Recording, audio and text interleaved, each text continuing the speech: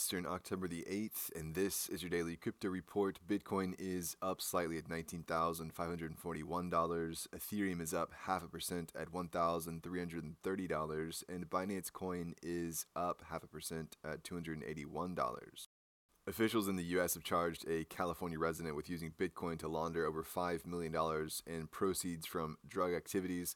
Apparently, the man sold fake drugs for crypto. He's being charged with conspiracy to commit money laundering and the unlawful importation of a controlled substance.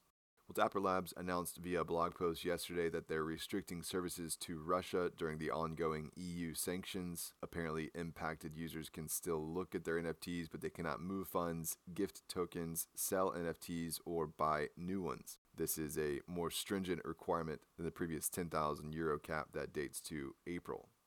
Well, Stefan Gosselin, co-founder of Flashbots, left the company last month following disagreements with the team.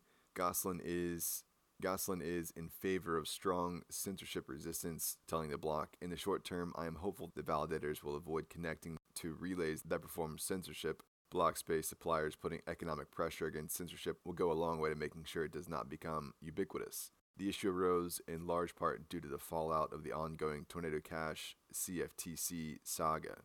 Well, the former investors and now creditors of Mt. Gox, the infamous crypto exchange, will need to register by early next year to receive crypto that was lost when the exchange shut down in early 2014. At the time, the exchange handled over 70% of all Bitcoins.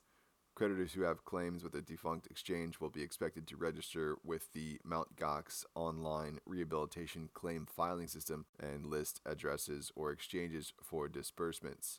Well, the crypto exchange Huobi has announced in a blog post that it will sell a majority stake to Hong Kong-based About Capital Management. The exchange is still focusing on international business expansion and will create a global strategic advisory board as part of the post-acquisition moves. And finally, the investment firm Coatue has apparently lost 2 more general partners in recent months. The firm, with over $73 billion in assets under management, has seen a string of execs and GPs depart, with most going on to start their own ventures or join other investment firms. Coatue dates to 1999 and has made sizable investments in at least 14 crypto firms. Well, that's all for us today. Visit us at dailycryptoreport.io for sources and links, and listen to us everywhere else you podcast under Daily Crypto Report.